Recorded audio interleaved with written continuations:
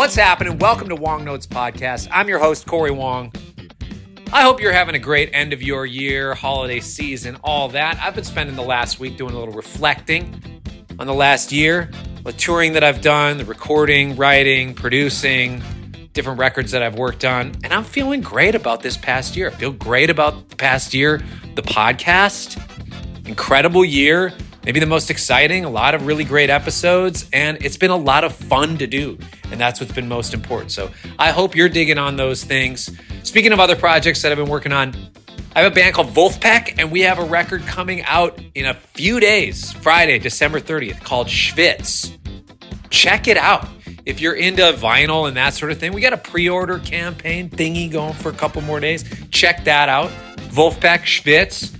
Great new record that I'm really excited about. We recorded it in 1 week, actually in 5 days, at Theo's house, Theo from Wolfpack. And we recorded it in his house. There's a room that we made look like a sauna, and it was really awesome and really fun. And it was a fun experience for us to just get back together as a band and do some more recording. Got some other things coming up, some announcements coming up soon, so stay tuned for that. You'll hear about it here and elsewhere. So I hope you dig it. Wolfpack, Schwitz. Check out the record. It's wherever you listen to music. Hey, speaking of great records, today on the podcast, I have Paul Gilbert. Paul Gilbert has been on insane albums, insane records. I'm talking hit records in the pop sphere. I'm talking shred records that are iconic. I'm talking the sort of things that's just like reference material for guitar players in different genres. Paul's an incredible player and just a wonderful dude, and I have enjoyed getting to know Paul and just being inspired by him. I first got hip to him actually from one of his instructional videos. I watched it over and over again, and to be honest, there's a couple passages where it's like, come on, dude, slow it down. But the tabs always helped, the sheet music helped, and he does play them kind of slow at first, and he's like, whoa, see, it's easy, just go. Dude, come on, man. But oh my gosh, they are great exercises.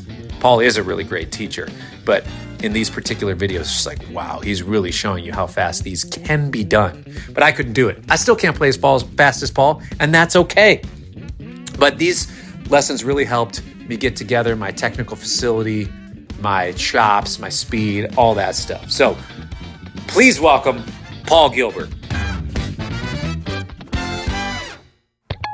Hey, you guys know about DistroKid yet? If you are an artist, musician, somebody who's trying to get your music on Spotify, Apple Music, all of those things, DistroKid is a digital distributor that can get your music on all of those platforms. It's the easiest, fastest way to do so, with accounts even just starting at $19.99 a year per artist. So for me, I have several albums out. I just pay one amount for the year. For all the Corey Wong albums, I just pay one amount, and DistroKid takes 0% royalty. 100% of the royalties come straight to me. Or you use their Teams feature where you can dedicate a certain percentage to one member of your band, a certain percentage to the other, or one of your collaborators. I do this sort of thing. It works amazing. DistroKid is who I use for my albums, and it has worked great for me. The stuff gets up there fast. They have a smart ISRC thing. I don't have to worry about coming up with my own codes, registering a lot of the stuff. They just have that. And they also have these really cool design tools. If you are not very design savvy, they'll help you come up with assets for social media and other things to help promote your album. And if you want to use them, you can use my VIP code. Just go distrokid.com/VIP/Corey Wong, and you get 30% off. How about that? Check them out, DistroKid. All right, let's hit this episode. Paul, thanks for joining us today, man. It's good to be here. Thanks for letting me join. Yes, if you're not familiar, my name is Corey. I play guitar in the band Wolfpack. Oh, no way. Yeah. I didn't know you played in. That's like a band that's really a good band. We try to be. We try to be, you know? Wow. We're working on it. That's fantastic. There's hope. I like to think so. And a lot of that is inspired by you. So I'm stoked to have you with us today. Well, that's nice of you. What can I help you with? Well, I am curious about a lot of things, both on the artistry side, on the technical side, on the just kind of life approach side of a lot of the way that you've gone about your career and just playing your relationship with the guitar. I do want to start. I played a guitar that looks just like this. I was in Bozeman, Montana. I went to this guitar shop. Sorry, I don't remember it, but it's like the guitar shop. I played a guitar that looked just like that. And it was an incredible sounding guitar, but I was going to buy it, but one of my high school friends was with me and I was like embarrassed to buy a guitar with my high school friend there. So I didn't buy it. I don't understand that. I know. Yeah. There's more of them out there. You can find one. Tell me about your guitar, because I have been curious about it. I haven't seen any other guitar that looks like it, and it sounds incredible, and it looks so cool.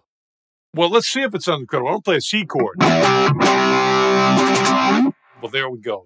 It does, after all, sound incredible. I got this idea when I was a kid. Of course, that was the days of albums. So I had the Cheap Trick live at Budokan, and Rick Nielsen's on the back holding an Ibanez, or it might have even been a Greco Iceman, which is actually the same thing, just a different shift at the factory. And then, of course, Paul Stanley from Kiss played an Ibanez Iceman. And one day I just figured out how to use Photoshop a little bit. It was like starting to figure out what a computer is. And I took an Iceman, which essentially looks kind of like that, and I flipped it upside down in the computer. And of course, you needed to get the high frets. So with Photoshop, I cut that out. And I didn't really have any great expectations for it. I just thought I've created something kind of odd. And the Ibanez Custom Shop guys brought it into reality. They actually made one. And I immediately, like the real, wooden reality version sounded and played great. And I loved it more than I expected. And I've been playing the things ever since. And the one thing, I customized mine with a slide magnet. I see that. I've seen some I've videos. Got a metal magnet. There's a magnet underneath the pickguard. So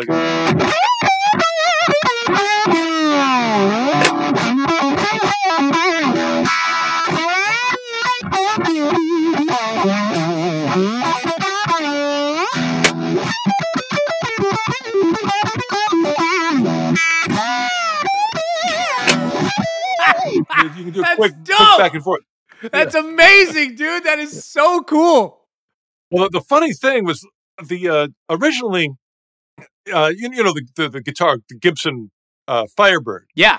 Well, there's two versions of it. There's like the Gibson Firebird, and then there's like the sort of upside down version, which they call a reverse Firebird. Didn't sell as well. Yeah, and well, I don't know about. That's all I know about it.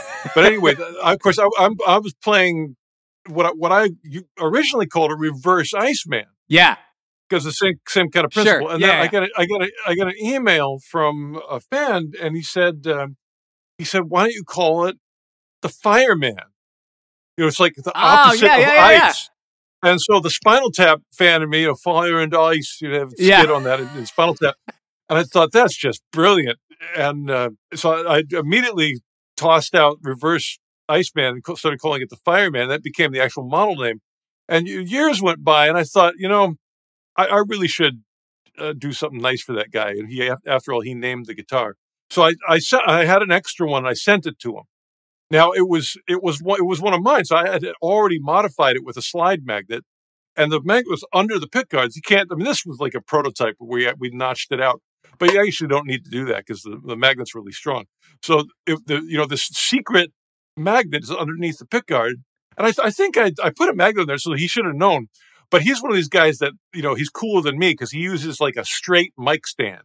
Yeah. I use a boom. Use the boom, yeah. Which doesn't look as cool, but it works better. But he's like, he's a cool person. So he's using the straight stand, and he gets up close to it, and the magnet grabs the stand and makes the mic go, knocks into his teeth. So, and I thought it's great information to know, because if I ever, happen to be in a situation where it is a straight stand, I know, look out, hold the guitar, get it back here, swing it around or something, so I don't suffer the same fate. I thought the story was going to end like you were like, yeah, I figured I'd send him a guitar. I wanted to say thanks. Sent this kid a guitar. Turned out he's Mateus Asado. Grew up to be an incredible, or like, Something like some incredible guitar player. Hopefully he will turn into a legendary musician and give a Grammy Award speech someday. But if he does, he might have some dental work from having that magnet pulls mic stand into his teeth.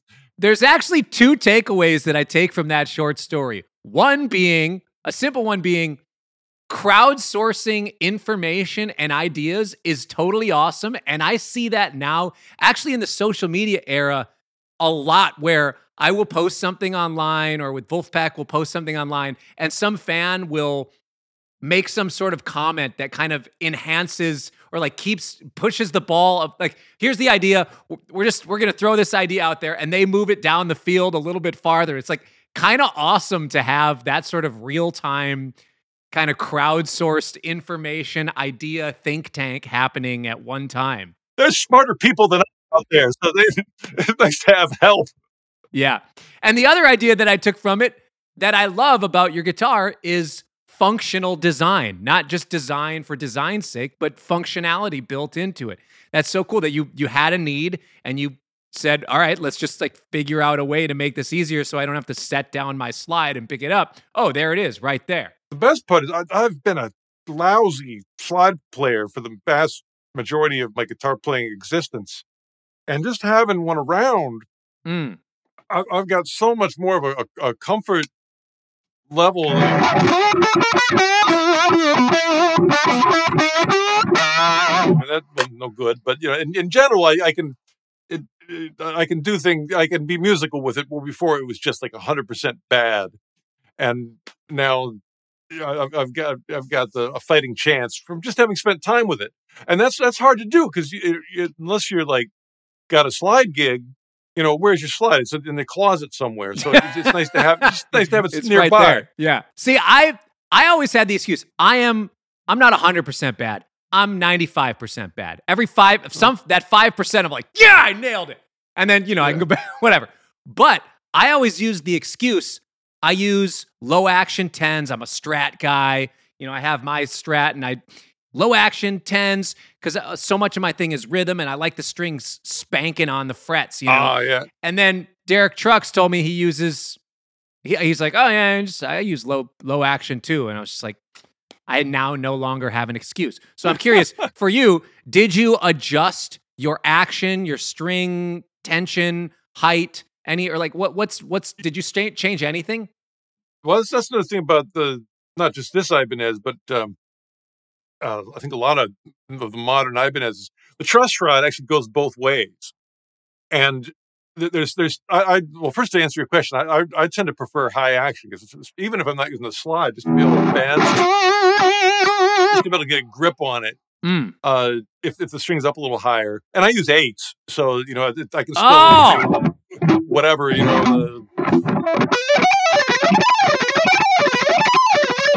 the shred stuff, the strings are so tiny that it's not a problem. We're gonna get there. Yeah, we're gonna get there. But I can do the Waylon, and the slide's clean.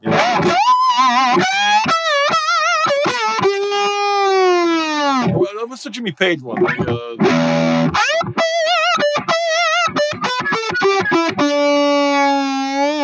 Anyway, yeah. So I really have come to like high action and light strings, but the trick with the high action is, of course, the first thing you think of is like, well, raise the bridge up, which will do something. Sure. But the trick really is in the truss rod. Really? Yeah. If you loosen that up, and like a vintage guitar, you loosen it up, and then it's just loose, and you're basically at zero, and you can't go any further. Yeah. But with the newer Ibanez's, you can actually go the other way. And with 8s, because there's so little pull, so little tension from the strings. Yeah. That I can actually twist it the other way a little bit and really get a lot of room. And to me, that's a test because I don't know how to measure anything. But if I'm basically like G minor pentatonic, you play a G rock lick, and if I can grab the high note. That's kind of the test, if that's easy to grab. Yeah. If the action is low, I tend to I'll like slip off of it. Oh. And that's sort of the area of the guitar where the truss rod really matters. Yeah. Because, if you're up here, it's more the bridge that's going to give you the higher action. But, down lower, and that's where the slide really can get ugly. If you're especially on like the low strings, that tends to get buzzy pretty easily if the action's not up a bit.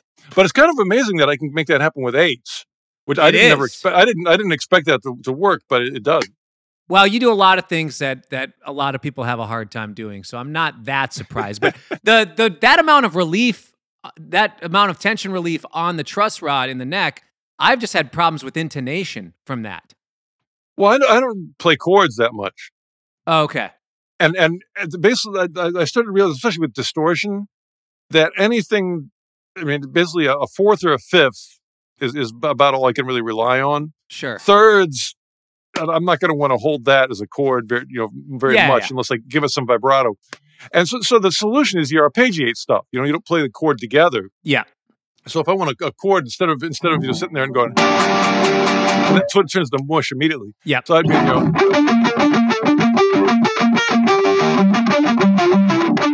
kind of Ain't Talking About Love, where you play the notes separately. Yeah. And then you can get that, or just hire a keyboard player, and then I do, basically, that's the instrument that does chords really well. They can play like sevenths and ninths and sharp 11s, and it still sounds good on a piano. But on guitar with distortion, that's you can get it if you arpeggiate it. Yeah. Or you just get somebody like me, man. I don't expect to get a lot of this is a single note instrument. I'm a clean guitar player, so I love the chords. Yeah, you can with clean. It's a whole different ballgame. Yeah, it's completely different. You just started playing some Van Halen, and I have heard a rumor that you could play basically any Van Halen. Like if somebody calls you up and was like, Paul, we're doing a Van Halen set down at the Forum tonight. Yeah. We need somebody to play. Here's the set list. You'd just be able to show what time? Like, oh yeah, I can't make rehearsal, but no problem. I got it. Is this true? Can you do this? Well, you play every Van Halen tune? As I get older, I'm forget more and more. But that was sort of my training ground as a kid. Those records would come out, and I would just try to learn everything. Now, I should say that the solos I never even attempted because, first of all, I could tell the spirit of it. You'd go hear Eddie play it. He wouldn't play it the same way. It was more like amazing freak out in B minor, and there'd be a couple of signature things you want to grab. Yeah. But overall, it was more just the spirit of it. But the rhythm parts I'd try to get. And it's funny, like later on, I'd sort of realize like, oh, my fingering, I got different. Sure. But overall, we'll name one. Ain't Talking About Love. Play the whole thing. I got my flanger. It's not on enough. That's the wrong flanger. But you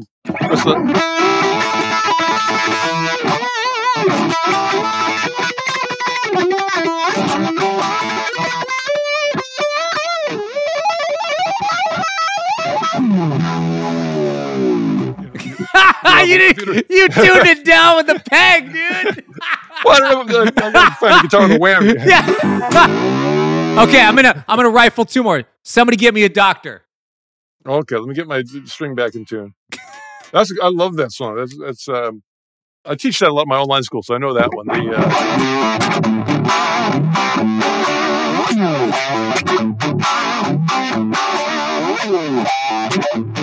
The trick is, now this is the magic of Eddie, is he goes, there's a chicka, and then it has this like really clean transition to the note.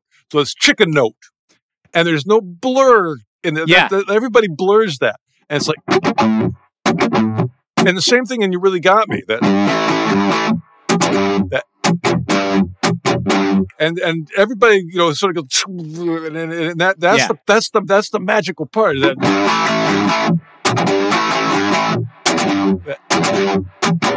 So if you can clean that up, you're golden. And then somebody get me a dog to get the same thing.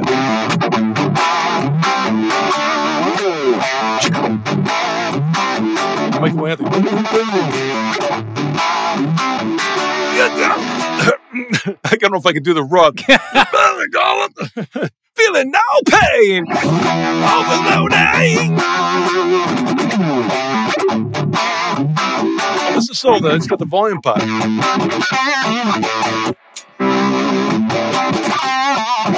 Woo-woo!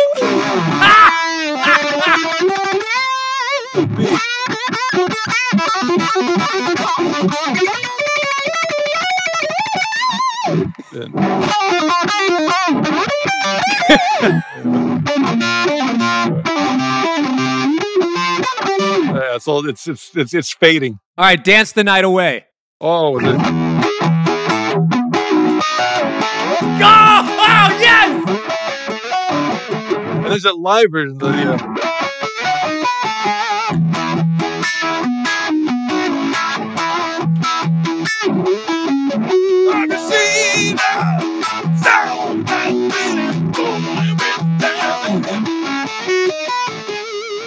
That's sick!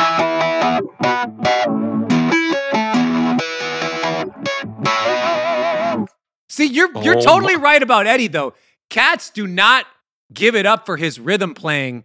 I mean, they'll say, oh, yeah, Eddie's a great rhythm player, but they'll discount the fact that there is so much nuance and there's so much intentionality in his rhythm playing. Well, that and he'd always land the vibrato with a lot of intention and control.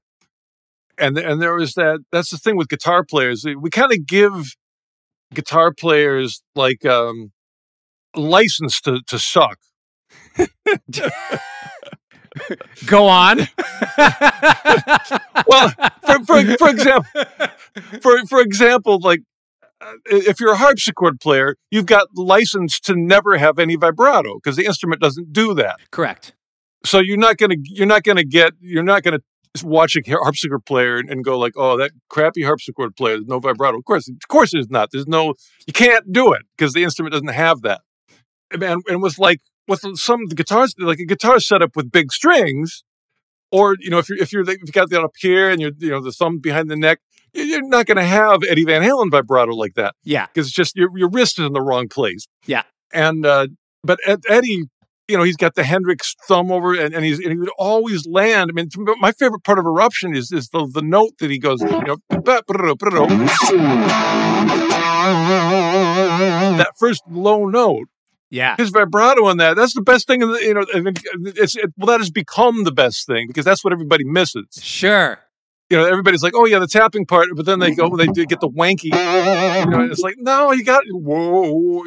And to me, that was like the whole thing of the '70s. Is just about everybody, except like the two classical guys, that were famous. But everybody who came from like a blues background, everybody had. It was like a utopia of awesome vibrato in the '70s. And I rant about this because I don't do so much teaching. And I'll see all the guys up here, and it's like, oh, geez. No, this is good. I want to ask you about this because another person who was obsessed with the nuance of vibrato when I interviewed him was John Mayer. And Mayer comes from a similar, incredible player, but you guys are aiming at different parts of the dartboard and nailing it every time.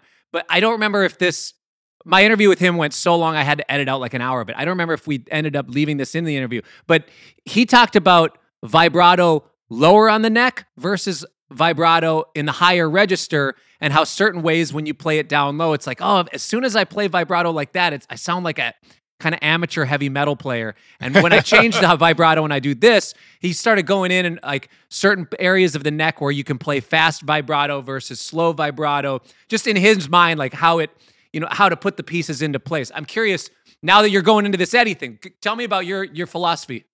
The whole trick is you just want it to be intentional. And what I'll see a lot is like people who are moving their hand, so it looks like vibrato, like wow, their hand's moving, but actually the string is doing nothing. So it's sort of this like fraudulent vibrato. Okay, so hold on. Your hand that I just saw your hand move there. People can't. Yeah, that's like the side to side. Yeah. You just did the classical side to side vibrato for the people that are listening. It might do something. And actually, the classical's got a different kind of string. It's a whole different animal. So, and if you try to do like Eddie Van Halen vibrato on a classical, it's like it doesn't work. You're punching a brick wall. It won't move. Yeah. But with eights, you can move the string like without. I don't know if you can see it, but move the string. Yeah, you're going a minor third probably. And that's different than if I go side to side, so this like sort of looks like this is where vibrato goes. Side to side? Even though there isn't any. Sure. And then, but to actually have some, and the thing is, I think I try not to rant too much about it because I've got really big hands, and I think that helps, especially on the low strings, to be able to get that kind of thing. Yeah. And just growing up with like Brian May, I can't think of the song, but or even like I Don't Need No Doctor. Let me just think of one until I find one.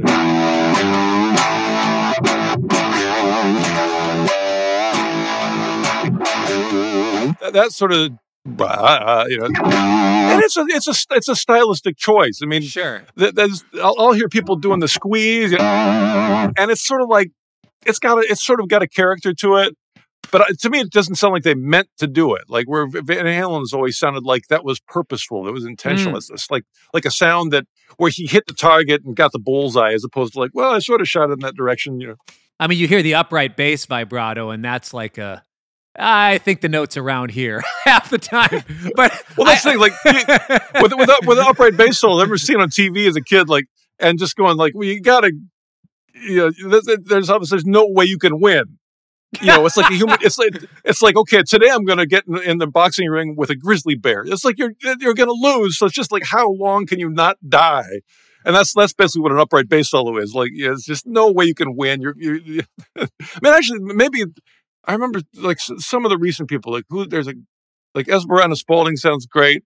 There's a guy, I can't remember his name, but I saw him and he was killer. So there must be some way of setting it up or playing it with. But at least when I tried it, it's horrible. Dude, no way. Hold on. I've seen video. Hold on, Paul. I follow you on Instagram. Don't think you're going to get out of this. I've seen you play upright bass, absolutely shredding and tapping. If there's anybody I've seen shred the hardest on upright, it's you, which is the funniest thing. Well, either you're pretending not to know, or I've fooled you, because that's all fakery. Wait, that's not real? It's all a total fraudulent. No. I mean, I played it on an electric, recorded in a loop pedal, memorized it, and then just faked it. Paul, you just. The funny thing was I did that at a clinic once where I because I'm like a terrible sweep picker, but I sat before the tour. I was like, okay, I'm going to sit here and play the sweep like 27 times. And finally, like after 27 times, I got one, put it in the loop pedal, and then I would get ready. And I put a little thing at the beginning. It's like as a transition. So I was like, and then, and so I would start to play this transition, and I'd bring the guitar up, and I'd go. you be playing with your teeth, and I press the button, so it's like.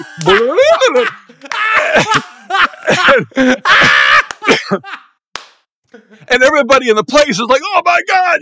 So I did it at a guitar clinic, and of course everybody's like, "Dude, what was that?" And they're asking me like, "How did you do sweeps with your teeth?" And I said, I said the really impressive thing is when I sweep with my ass, and I pressed the button and went. The clickbait title of this podcast is Paul Gilbert is a phony. I really played it. I know, but I didn't. I thought the upright bass thing was real. You tricked me, bro. I played it in one take, just not then, and not on that instrument. Okay. But it's tricky. Like it actually, even faking it is really takes some effort because that bass is huge, and to try to make it look. Because I'm actually, I'm playing it like I would, but it doesn't. You're not hearing the horrible sound that I'm actually making. Okay, we need to pause for a second. I need to talk to the listeners right now. I need to say, you are not allowed to do this. Okay, the listeners of the Wong Notes podcast, guitar players at home, you are not allowed to do this until you have been a part of a band that has written and recorded incredible shred songs, and you've proven yourself to be one of the baddest guitar players of all time, and then joined another band and started another band and had hit songs and played arenas and proven yourself decade after decade. Only then are you allowed to do this. Okay, back to our conversation. I think earlier in the interview, I talked about a license to suck. Well, that would be like a license to be fraudulent or a license to lie. Yes, but in order to achieve that license, in order for me personally to give the certificate of authenticity, you basically like need to be Paul Gilbert to get away with. Now I'm like, okay, it's Paul. But if some kid at home is doing this, I'm like, no, don't do that. Like you actually like have to learn to go out and play real gigs. Like go learn to play guitar. I would love to see people try it though, because it's really, I would guess it's not as easy as it sounds to like, play it on the Rickenbacker and then get out the one, and to make it look real enough where a professional such as yourself is fooled. Yeah, I mean, maybe I wasn't watching hard enough, but I just, you're an entertainer, man. You are an entertainer. You're a fun, charismatic person, and that's part of where I want to go. And you'll never trust anything you ever see that I do again. I'm going to email you every time you post something now. Was and that say, real? I do want to go into this because when I was starting to, my right-hand journey has been one of, it was the hero's journey for a long time. I have this unorthodox, I hold the pick flat like this, which, or like I cut the Benson, like. I used to do something kind of like that too. And I have this weird thing. It works great for me. It's my natural anatomy. I'm a left-handed writer. So actually, if I use proper picking technique, my left hand is blazing. I'm a shred metal left-handed. But I don't play guitar left-handed. I play guitar right-handed. Yeah. So I tried forever to do the right-hand technique thing. I went through your intense rock videos, and then I eventually came back like, my sound is in this, and so much of my rhythm thing. Anyways, I watched your intense rock stuff. I worked so hard with my right hand. I went through all the exercises, did hours of that. And I went through all of that, did the studies, the technique stuff. And I enjoyed so much of your material, and I've watched so many of your videos on YouTube. I've absorbed so much of just who you are as an artist and as a guitar player. But much none of it's of any use.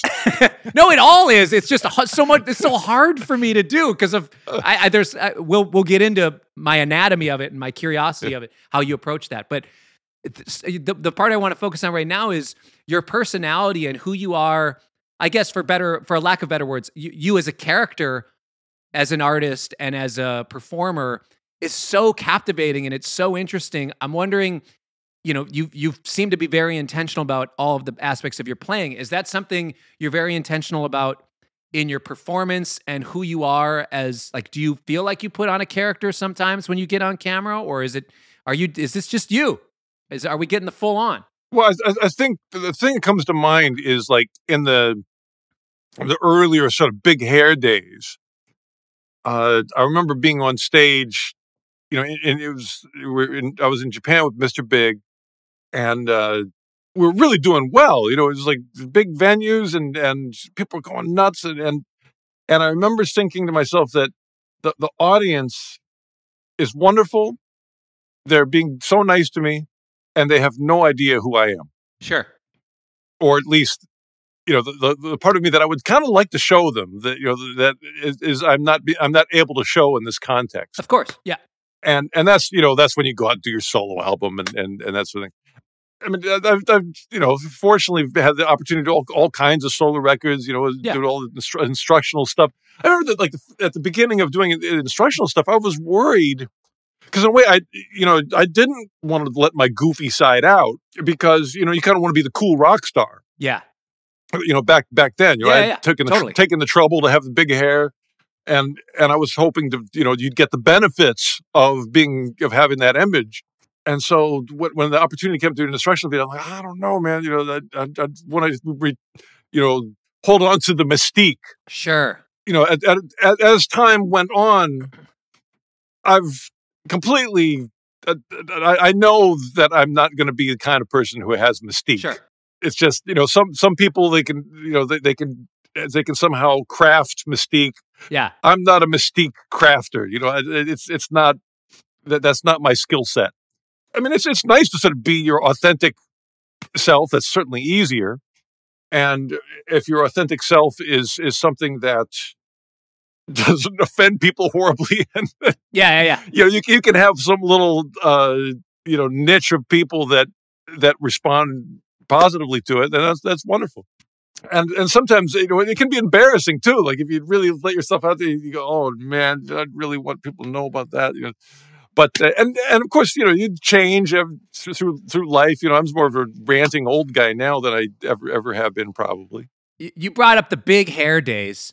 I'm curious because you are a part of, like, you can't escape it at this point.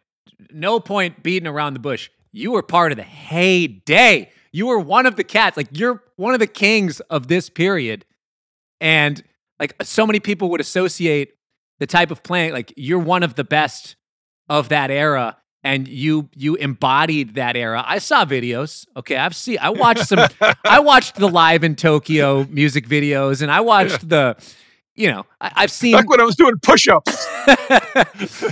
And I'm not just talking about Mr. Big. I'm talking Racer X too, and so much of that stuff. So, how ridiculous did you feel? Or because you seem like a fairly self-aware person at this point now, and like you understand yourself, and like, okay, this is who I am, and like at the time you're like, okay, well, we got to kind of be into this. But did it feel absolutely ridiculous to you, or were you just like, I'm in this thing, like this is the thing, we're dope, we're doing this, everybody around me's dope, the other band, like we're kind of competing, but we're also like in this thing together, arm in arm? Well, it was 100% both. I mean, Spinal Tap had come out. Spinal Tap was like 1984, 83, somewhere around there. Myself and my whole genre had seen Spinal Tap, the movie. Yeah. So we knew we were ridiculous. That it had been proven, laid out in front of us. All right. Yeah. Nigel Tufnell sort of said, well, take a look at yourself. Here's the mirror, And Marcello's on my trademark. So we knew we were ridiculous, but at the same time, I still loved it. I still, totally. To this day, I can put on an Yngwie record, and I just I love it wholeheartedly. Absolutely. I sort of have to deal with both those things. That some of it is just, how seriously can you take having a giant dragon on stage, and second of all, but the song in this band is awesome. But also like the entertainment, that is so awesome. Like, I kind of wish, I mean, there is pop acts that are doing that kind of stuff now, and that's really fun. But with the guitar at the center of it, like you were part of an era where the guitar was the centerpiece of that music. And like it was celebrated in a different way. And you have the role of the guitar in that era and in a lot of the music that you were playing. And of course, intentionally so because of the type of guitar you play, you're going to gravitate towards that. And your skill set is... Well, I do remember like doing the early Racer X album and I think the second one. And the producer was like, why don't we put some keyboards on this song? And we were like aghast. Like, keyboards? Oh, like we were really against it. We were like morally outraged that someone would suggest having a keyboard on our record. So there was things like that where we were kind of true believers. Sure. In that pure form, it's like it's got to be guitar. Like you can't even put keyboard in as an overdub. A little bit. It's hard to feel that way now. I mean, now I listen to jazz saxophone players from the 50s and dig it. So, it's hard to hold on. For me, it's hard to hold on to that sort of true believer purity. Yeah, that you have that I had at that stage.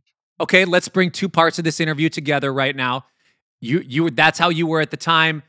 Also, you have the intensive knowledge, insane knowledge of the Van Halen catalog. How did you feel when the keyboards started coming to the forefront in Van Halen? What was your mindset at that time when it came out? Yeah, well, I mean, the first one was "And the Cradle Will Rock," and it was like it was in the news. Van Halen has one keyboard song in the record, and I'm like, oh, I don't know, and it was still cool groove, and I think the thing with Van Halen is Alex made Van Halen sound like Van Halen, because as soon as I remember the first time that I really there was something that I didn't like about Van Halen, it was when Eddie started doing stuff without Alex.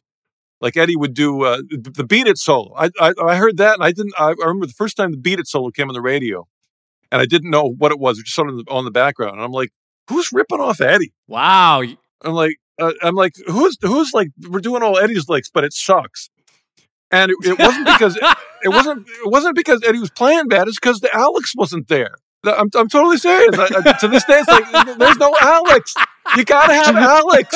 That's the feel. And then I remember Eddie would do like guests on David Letterman. Yeah. And it'd be like, and not only Alex was missing, but Michael Anthony too, because the bass player would be going like whoop whoop whoop whoop, doing like the staccato, and be like, oh, it's just wrong. They would, because they were good. The Letterman band was great, but they didn't have the Van Halen feel.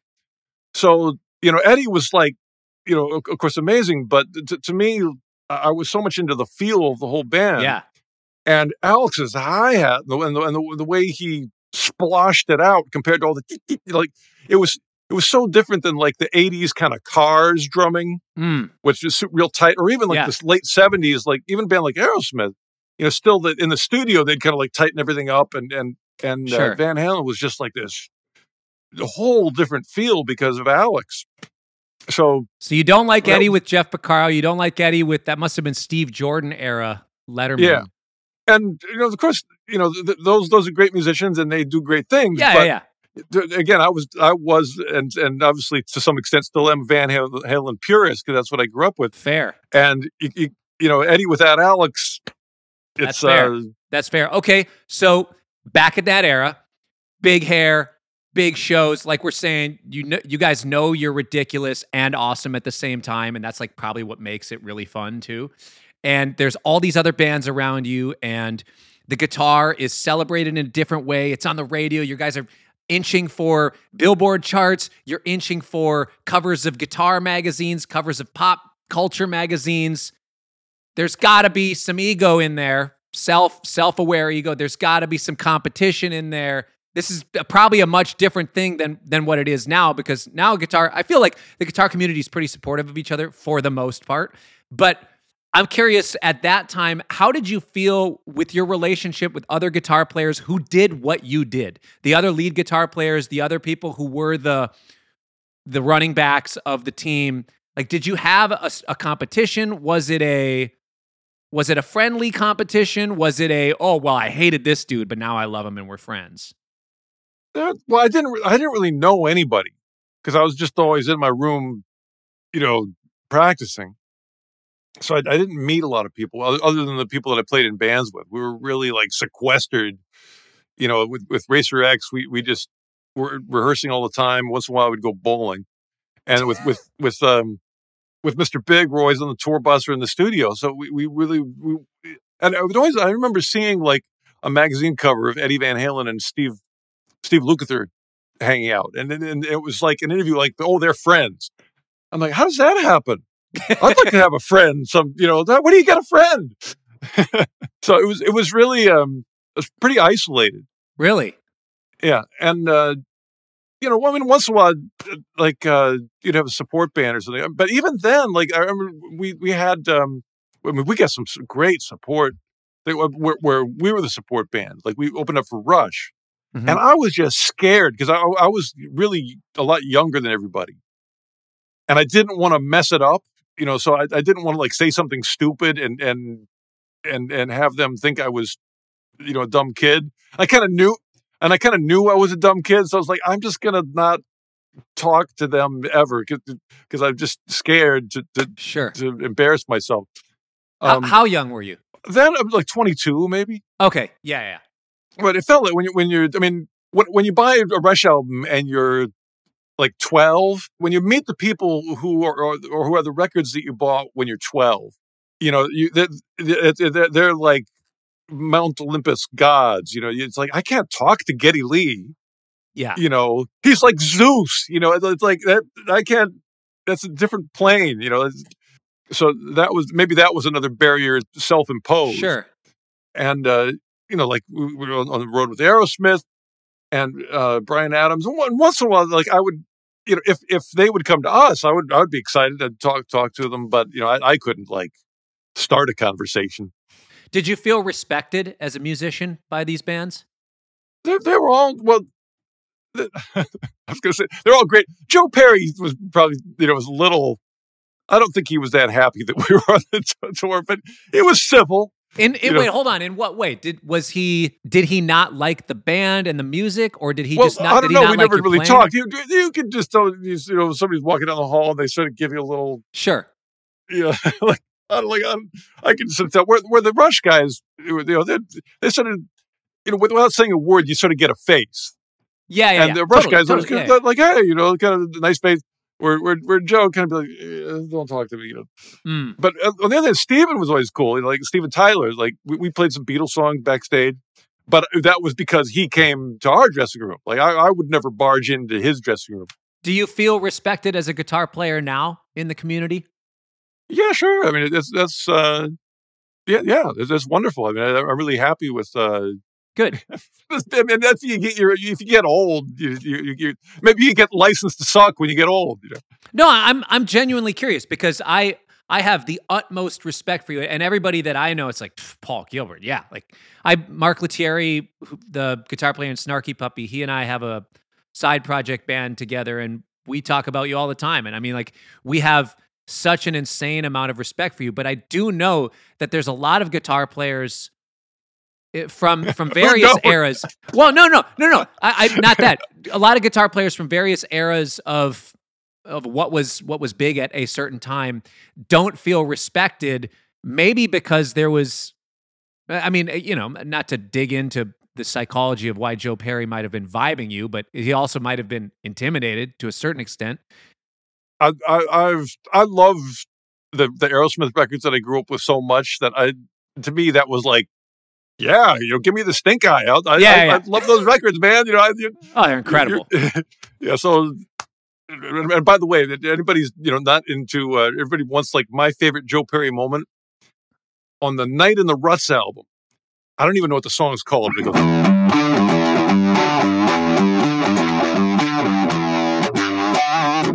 and there's one part where it goes like, it's right before the solo, and he slides up the low E string. And then at the end of it, he hits the open to high strings. He goes like that. And he mutes it. Like, let me get it right. And the engineer cranks it up really loud. It's like, still, it's the most awesome thing I've ever heard in my life. I love that. Joe Perry, I have a special place for him because when I was in 7th grade, I got one of his guitar picks. And it still sits in a little... There's like a little jewelry chest my grandmother brought from China to the U.S. and like I got it. She gave it to me when I was a kid, and I hold a signed Mike Modano hockey card and a Joe Perry pick that I got when I was in 6th grade. Like these things that just have a lot of meaning to me. Yeah, I have extreme respect for Joe. I love him as a player. I don't know him personally, but my relation. I don't really expect a lot from. Like talking to a musician, I just want to listen to them. Sure. Yeah. Because the same thing goes for me. Like I think I'm probably going to disappoint anyone who talks to me, but hopefully I've got something to offer, on the instrument. Well, that sounds interesting from somebody who has so many lessons on artist works, so many live. Well, every lesson that I do begins with music, and I'm proud of that because that I always go like, okay, what do I want to show this person, and how can I put that into a phrase where the phrase teaches the lesson? Where in a way I don't have to say a word, because I have students that either don't speak English or English is a second language. Yeah, and we don't exchange. I mean, I'll talk, but they don't say a word to me. Mm. And I'll just listen to what they play and go like, oh, well, they need help getting their wrist here. So I'll show them a riff that requires that the wrist be in 2 places, and they've got to get used to the transition. And there's no way around it. Like in order to play that riff, you have to do that with your wrist. And that way, I'll describe it, but before I describe it, I'll play it and I'll point to the, it's all, you can turn my voice off, sure, and you'd still get it. So, that to me, like I always try to do as much as I can with the music, and then this is just if it helps, it helps. If not, my apologies. A lot of people who have technical facility as a part of their unique thing, like everybody, I believe, all the great guitar players not just are great at guitar, but have something really unique to say, which is why I love Joe Perry. He has something unique. His approach I love his approach. It's so much different than you. There's no need for competition or vibing in my opinion, because you guys, although you have similar roles in the bands that you were in, there's and if there's a competition, he won in 1974 or whatever. Well, yeah, whatever.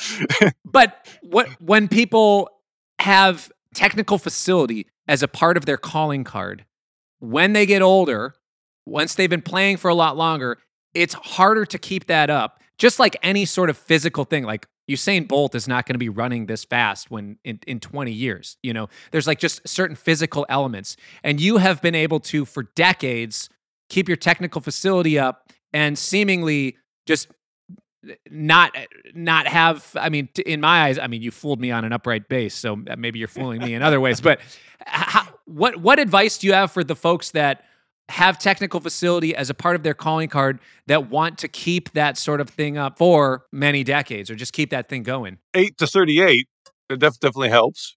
Light strings. Sure. Because I find like I can play on heavier strings, but I can't play as long, and I get a better gig. Like, if I'm, that was why I think I hadn't played for a while or something, so I put 8 songs so my calluses wouldn't like rip off during the first 3 songs. And then I was like, man, that was a good gig. Really? Yeah. And I thought, well, let me try 8s on the next gig. Like, that was a good gig too. Like I just kept having like better shows. Okay. When I didn't have to struggle, didn't have to be scared of bending, and all the hammer on the pull stuff got easier. Of course, my G chord's never quite in tune, but again, that's why you hire the keyboard player. So, or you just give that vibrato. Yeah. So or don't play the third. But what was the other thing to keep up from teaching a lot? Now, again, you're talking about people who already have a facility. Yes, and I believe that with your question, you really mean like they sound good. It's not like they play fast, but it's you probably don't want to listen to like good fast things going on. Can I be fully transparent with you? I'm asking for myself. Yeah. How do There we go. Well, I would say, again, the thing you said about the guitar players, like respecting so many different players, and the thing is, like, I really do think people who play kind of what you would describe as technical playing, they come at it really differently.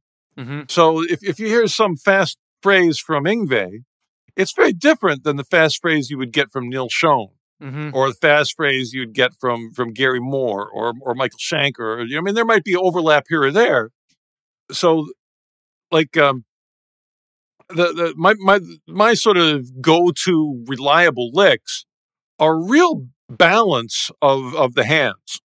Like if the right hand gets tired, it gets a chance to rest because the left hand takes over.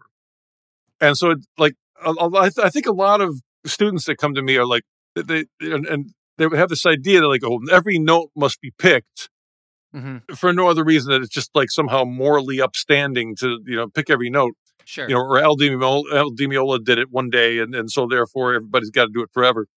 And that's never been. First of all, I've just never been able to do it.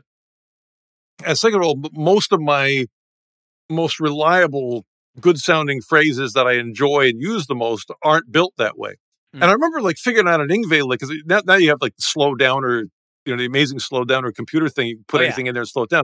And I put an Yngwie lick in there that I thought was all picking, and you slow it down. It's like I can hear the hammer-ons and pull-offs. There's enough picking to give it some teeth. Yeah, it still bites in the right place, gets the message across. It's still nice and toothy and aggressive, but he's letting the left hand take over where it needs to in order to make the lick practical. And for my particular style, that's what I do all the time. And whenever somebody comes in and they're like, I want to pick everything, it's like, oh, I'm sorry. There's certain phrases where you do have to do that. Actually, I call it like emergency picking. So like, for example, if this is a phrase that you have to pick.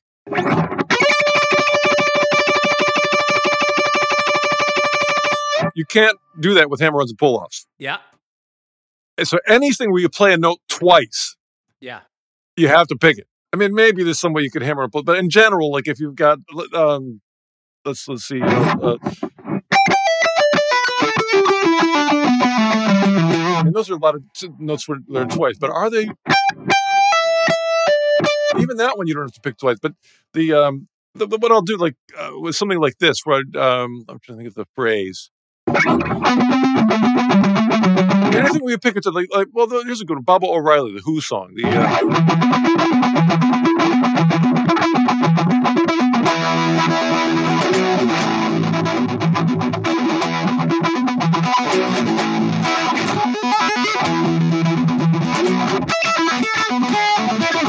And that's when we go, it's everything's like, I don't know if it's called double picking but that you actually have to pick it. Yeah. Yeah. That's a picking emergency. Yeah. But a lot of the stuff like the Van Halen-y, all that stuff actually a lot of times sounds better without it being picked. So yeah, I think people get into this obsessive picking frame of mind that is really, I mean, for most of the time, just making life hard for no reason. When I took your intense rock class, as in watched the video 100 times, I thought to myself, this right hand stuff just like doesn't work for me. My anatomy, I'm watching your hand. I'm like, the way that it is, like I actually have I have blazing speed when I let my wrist go. And when I kind of almost like the Steve Vai thing where my wrist is higher up and I let it. Okay. My fast twitch muscle in my right hand works better like this rather than the side to side. And I remember just like in a lot of ways just being, oh my gosh, the way that you're doing that is so insane. And then I realized, there is a lot of other ways of doing it. There's different people's anatomy of how, like, what activates the fast twitch muscle. Some people it's side to side. Some people it's the doorknob sort of thing. Some people it's a little more in the elbow, for better or worse. I'm curious, because you've taught so many people and you've watched so many people try to speed up and play clean with right hand single note technique. What are the most common mistakes you see, and give me the top 2 fixes that you try to get somebody to do, or like top 2 exercises to try to fix or build those things up? Well, for me, like picking has never been something where I've got this moving thing and I can just drop it down into the guitar and it will automatically line up with whatever the left hand does. That's completely not the case. I've got like a really small percentage of phrases that work where everything's picked. And, that's basically that instructional video. So I'll get the people that want to pick everything. And it's like, well, first of all, you got to choose a phrase that's pickable. And second of all, depending on how the architecture of the phrase, how it's laid out, you're going to get a much different speed out of it. And if you look at like Yngwie or Mikkel Schenker doing the descending 4s, they do it all in one string. And I haven't practiced those to be very good at it, but it's just like and then as soon as they get to the end, they change the lick. Because then it becomes impractical to continue it. Yeah. And so when I do descending 4s, I don't even try to pick every note. I'll do it like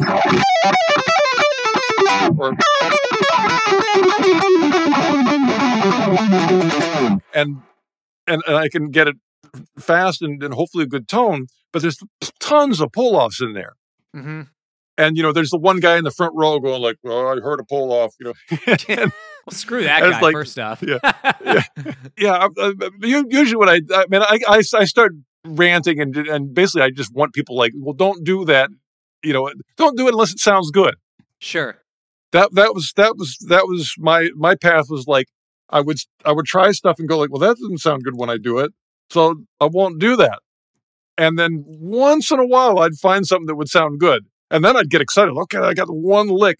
For me, the lick that worked was Sweet Leaf, which is not a picking lick. I mean, it's just like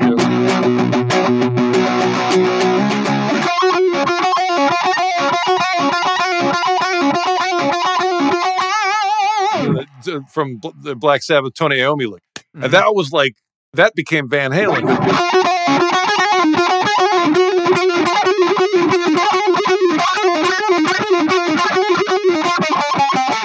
that sort of morphed. You just add the pinky in, and Sweet Leaf becomes Eruption. Sure. And the picking stuff, I never really thought I could do it. And then, one of my fellow students at MI showed me, and that kind of worked. But again, like I was so excited about it because I never thought I could do that. So I wrote some songs that had that in it. Mm. But other than that, it's not that useful of a lick. And basically, the stuff that I really like, that to me like feels good, a lot of times for fast stuff, is the time squeeze stuff, where there'll be like a pulse to it, but it'll have more notes than really is correct. And so it has more of an organic feel. Like, I mean, something like you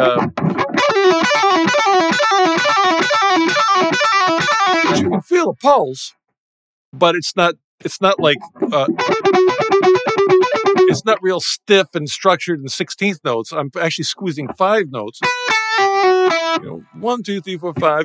But I'm squeezing it into the space of 4. Yeah. So.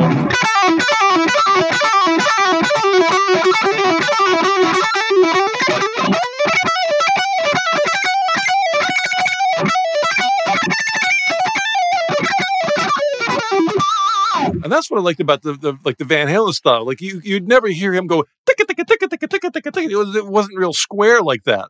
Yeah. He had like kind of like hyperspeed blues licks that would, that basically were probably born jamming with Alex. Mm. And that's how my stuff was born. I would have my one Sweet Leaf lick, and I was always in bands as a teenager.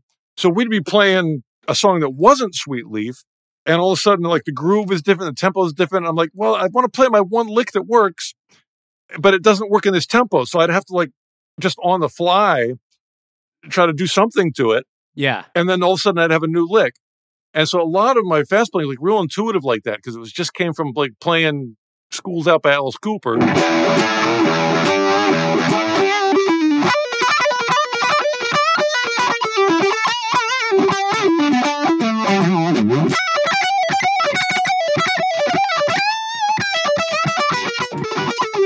And you get like endings and transitions, and that's the thing. Like with the students, they'll have like one lick, but they can't get into it, they can't get out of it. If the tempo changes, they can't mess with it. So you kind of got to own it that way, and then those were really built from the ground up. And I've got a couple licks that I got top down where I like would figure out an Yngwie lick or something, but it always sounds like Yngwie. If I could do the. That's a great picking lick, but it's like it's not mine,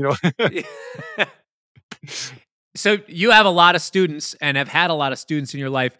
Is there something you find yourself telling students over and over again? All kinds of different, like, what's the most common thing you find yourself telling to students, whether it be an approach thing or an actual playing thing? My guess is that I'm probably, and this is a guess, so I could be wrong. I think I'm trying to undo the damage that tablature has caused, because tablature tells you the main information, and I think what happens is, like, when you read tablature, the brain concentrates on, okay, the part of my finger has to be here, whatever the location is, and you sort of like put it there, but there's so much. The tablature doesn't tell you where to mute, and if you're a rock player with distortion, if you play one note, you got to mute the other 5.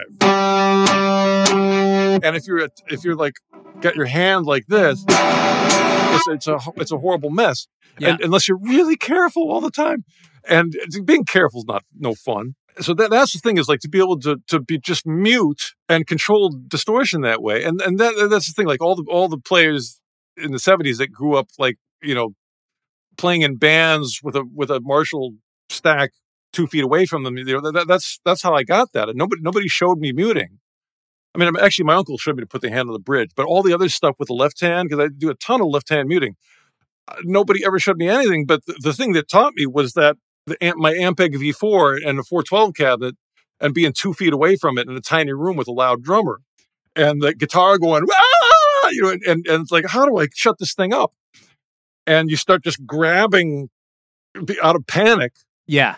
So that's the thing, like the bedroom tablature players, they're not loud enough where that's an issue until it's kind of too late and they've already, don't have a good hand position for rock. It might be a totally good hand position for classical where that's not an issue. Yeah. But to me, like, to be able to kind of beat up the lick.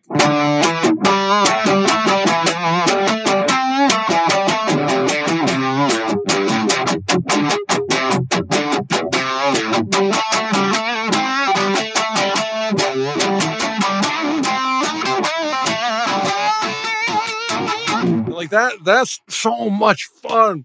Yeah. And I think I emphasize that. It wouldn't have occurred to me to emphasize that without teaching. Sure. I wouldn't value that to the extent that I do without seeing, it's a response to the lack of that. And it might just be the people that follow me. Like if I could suddenly talk to like all the guitar players who love the Red Hot Chili Peppers, maybe they'd be like, yeah, of course we do that all day. Yeah. But the shred people that come to me, that's like really new thing. And they tend to be like, real sort of cautious playing that if you bump. Oh, let me give you one. This is my favorite new metaphor. So I want you to imagine like a wall, and it's a let's say it's a black wall, it's a big black wall, and I've got a can of white paint, and I've got two paint brushes, a little one and a big one, and my goal is I want to make a perfectly, or at least a pretty nice, straight line. White line on a blackboard. Which brush does it better? The little brush for detail or the big sloppy brush? And the answer is, you got to tape it up. So you get your roll of masking tape and you tape it off. So and then you take the big brush and go, blah, blah, blah, blah, take the tape off and you got a perfect white line. And you had the best time in the world doing it because you didn't have to be careful. You just, and the alternative is like no tape. This is muting, by the way. This is the metaphor for muting. You take the little brush and you're careful. And I hope I don't make a mistake. And you get like an okay line, but the process is painful and it takes you forever. And it's still not as perfect as the one that was taped up. And that's what all the muting stuff is. The muting is here. And the fingertips and here, and I like all the stuff here that you can sort of glom onto the string, and so that's sort of the battle of being a rock guitar player with distortion, is to get that to be a habit. Yeah. And at slow and fast speeds, but to just be able, and it's different depending on where you're in the neck. It's a lot easier to do that on a low note like that because the left hand really can get everything done on the lower string. It's a lot harder to get it done there because that's not practical to get your thumb that far. So then you have to start bringing in this. You have a muted sweep where you put it across, it puts you in place, and you lift it up just enough to get that. So to be able to do something like this, where I was able to get staccato notes, where as soon as I hit it, I just mash my hand. I mean, I'm being dramatic to try to make a point. You don't mash it to make a horrible noise, but as soon as you do that, you stop. And for those that can't see, Paul's muting just with the flesh of his right hand. Well, it's just anything that's there.